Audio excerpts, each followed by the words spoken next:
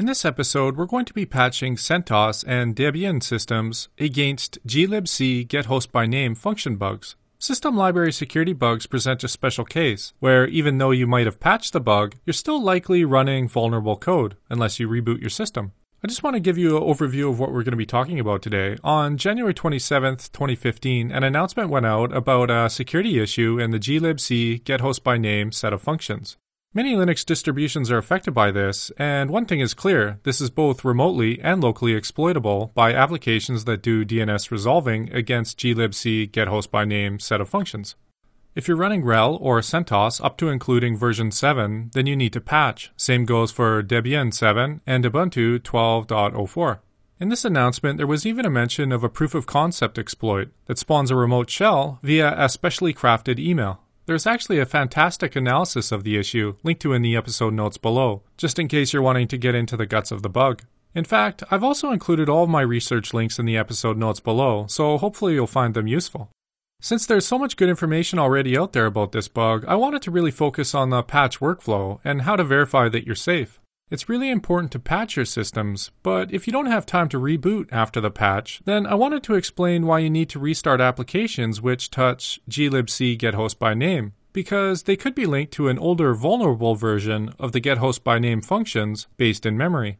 I plan to show you how to check and verify that each of your systems is up to date. The failsafe method would be to install the patches and reboot, but for many this isn't feasible, so I wanted to show you a potential gotcha. My hope is that this episode will be generic enough to serve as a pattern, which can be applied to all types of system library bugs. For the demos today, I fired up two virtual machines, a CentOS 7 box and a Debian 7.4 Wheezy box. We're going to step through the process of patching both these machines. Then I'll walk you through why the issue is complex since we're dealing with a system library. Before we get started with the demos, I should mention that I'm using Vagrant to launch these virtual machines, and I've included the Vagrant file in the episode transcript below. If you do not know about Vagrant, it's a type of wrapper around traditional virtualization software that allows you to automate many of the manual tasks associated with launching test environments. Be sure to check out episode number 42 where I give a crash course on Vagrant. So in the first terminal tab here, I have a CentOS 7 machine loaded. And then in the second tab, we have a Debian 7.4 Wheezy box. We're going to work through the process of checking our systems, installing the patch, then verifying the patch works as expected. We'll also investigate why a reboot is likely important, because many applications launched before we installed the patch will still be linked against the buggy glibc stored in memory. I found this great blog post by Matthias about the issue, and these couple paragraphs here inspired me to create this episode. There's also a pretty good thread on Hacker News about this too, where I made the suggestion of using list of open files via Matthias's blog post, and Josh Wright had a nice follow-up about using grep to filter the information down. I just wanted to compile all of my research on this topic and tests into one place, so that I could share them with you. Links are in the episode notes section below. Okay, let's get started with the demo using our CentOS 7 box. Let's first verify that we're running a vulnerable version of the glibc package by running rpm query info glibc. We have glibc version 2.7. Here's the Red Hat release. This will change when we upgrade, and this package was built on December 18th, 2014. So this gives us a starting point, something that we can compare against. You can check out the link to security announcement from both Red Hat and Debian to see if you're vulnerable. There was an example C program from the technical analysis posting I showed you earlier, which you can copy to your local machine, compile, and then run to see if your machine's vulnerable. I've already done both these steps on our virtual machines today, and this is what this ghost 64-bit binary is, and running it returns a vulnerable notice. Okay, so let's update our system by running sudo yum clean all. I'm not sure if this is actually required, but generally I like to clean the package cache before I do an update. Then let's run sudo yum update to get the latest packages. Great, it looks like there's an updated glibc. If it's been a while since you've installed any patches, you might want to review if there's anything else included in the listing here, but I've just accepted the changes. Great, and it looks like our updates are complete. Let's verify we have a fixed version of the glibc package by running rpm query info glibc again. We have glibc version based on 2.7. Here's the updated Red Hat release. You might notice that before this ended in a .3, where now it's a .5. And the updated package build date was January 27, 2015. And this is the one we want based off the vendor's security announcement. But let's check out the RPM changelog for this updated glibc package, just to be sure that it includes the change we're looking for. We can run rpm query changelog glibc, and let's pipe the output to head, since the changes are likely right at the top of the file. You could also use something like less too. As you can see, the changelog mentions that it includes a fix for what we're looking for. So at this point, it looks like we're in good shape, but let's verify our vulnerability checker from the security announcement agrees that our system's actually safe. Great! It looks like our system's patched, since the package has been updated and this returns not vulnerable. But is this really fixed? Well, this is the potential gotcha that I wanted to show you. Sorry that it took so long, but I wanted to set the stage so that we could play around. The issue is that all of our launched and running processes before our glibc update are still using the older buggy version of glibc stored in RAM. What I mean is that when you launch something like a web server that is linked against glibc, it will cache the library in memory. So even though we updated glibc on disk, many of the existing processes on our system are still running the old buggy glibc cached in memory. You might be wondering why the ghost test script actually returns not vulnerable. And this is because when it runs, it starts an entirely new process post glibc update, and that checks against the latest version of glibc from disk. An easy fix is just to reboot the box, but there are many situations where you need to schedule maintenance windows. So how do you find these processes linked against the buggy version of glibc so that we can manually restart them? Well, that is where Mateus's blog post from earlier comes into play. We can use this list of open files command where we grep for libc and print out all of the process names that are likely linked against it. This should give us a pretty good idea of what we're dealing with. Okay, as you might have expected, the list is actually pretty long. So this libc bug is remotely exploitable. Let's verify that some of our network connected services are actually updated like we think they are. Let's pick on the postfix mail server here. This master process is part of the postfix mail package. Let's find the process ID using pidof, then run lsof, let it know that we want to focus on a specific process ID, then pass in our 1074 process number. Whoa, there's lots of output here. Let's just filter this down by piping it to grep. Del just so happens to be a list of open files type for processes with a deleted memory map. So what you're looking at here is a network-connected postfix process linked against the old lib files, and you can see libc here.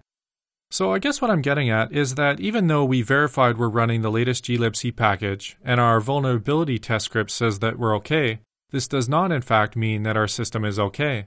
I'm not sure if postfix is exploitable or not, but I think there is a false sense of security out there, that all you need to do is patch and you're safe. This is not the case, because as you can see, we've patched our system, but we have a network-connected process which could still be exploitable. You need to either restart all of these processes linked against the buggy glibc, I would focus on network-connected ones first, or a much easier solution is probably just to reboot. This isn't a new issue, and there's actually tools out there which make this a little easier to deal with, rather than lugging through lots of list of open files output.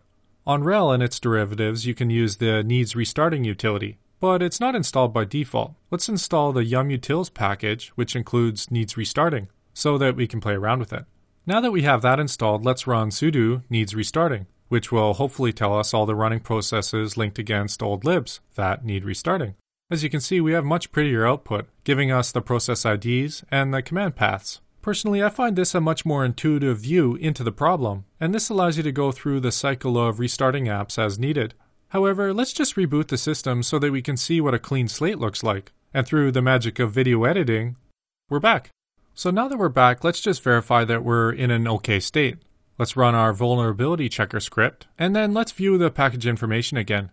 Okay, so it looks like our system is patched. Let's do the final test and run the needs restarting utility again, and there is nothing returned. Let's also check out the postfix process again by running sudo list of open files, specify that we want to review a process ID, and get the PID of master. And let's pipe the output to less. If we search for instances of libc, you'll see that there's this mem type, where this used to have del. This just means that we have a memory mapped library where before the memory map library was deleted due to our software update.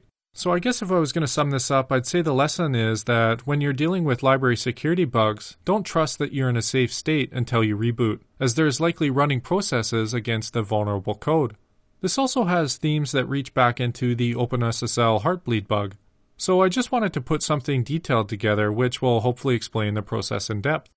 So let's switch gears for a second here. I thought it might make sense to cover Debian too, since this applies to Ubuntu 12.04 as well, and it just makes for a thorough look at the tools they use to find processes using older version of libs. So let's switch tabs to our 7.4 WheezyBox. Let's just check the version of the libc6 package. You'll notice that the 7.4 WheezyBox and Ubuntu use the libc6 package name rather than glibc, just something to keep in mind. The version installed is vulnerable. You can check out the associated vendor security announcement links to in the episode notes below. Again, we can run our Ghost vulnerability checker tool, and it says that we're vulnerable. So let's go ahead and update our system by running sudo apt-get update. This will download the latest package metadata. Then we can run sudo apt-get upgrade. This will upgrade the packages on our system to the latest levels. You'll likely notice that on the test system here, I haven't run updates in a while, so there are many packages to be installed. I've just sped up the video a little bit, and a few minutes later, they're all downloaded and installed correctly. Now that that's done, let's verify that our libc6 package is at the correct revision level. This version rev matches what was in the vendor patch announcement message, so I'm pretty confident at this point. But let's run our Ghost vulnerability checker tool again, and this time it says we're not vulnerable. I should mention that I tried to check the libc6 changelog by running sudo apt-get changelog libc6. But I received a 404 not found error message saying that the changelog download failed. I'm not sure if this was because the package was just released or what, but it looks like we cannot review the changelog like we did on our CentOS box. At this point, you might suspect that your system is patched against this nasty bug, but you likely know better now.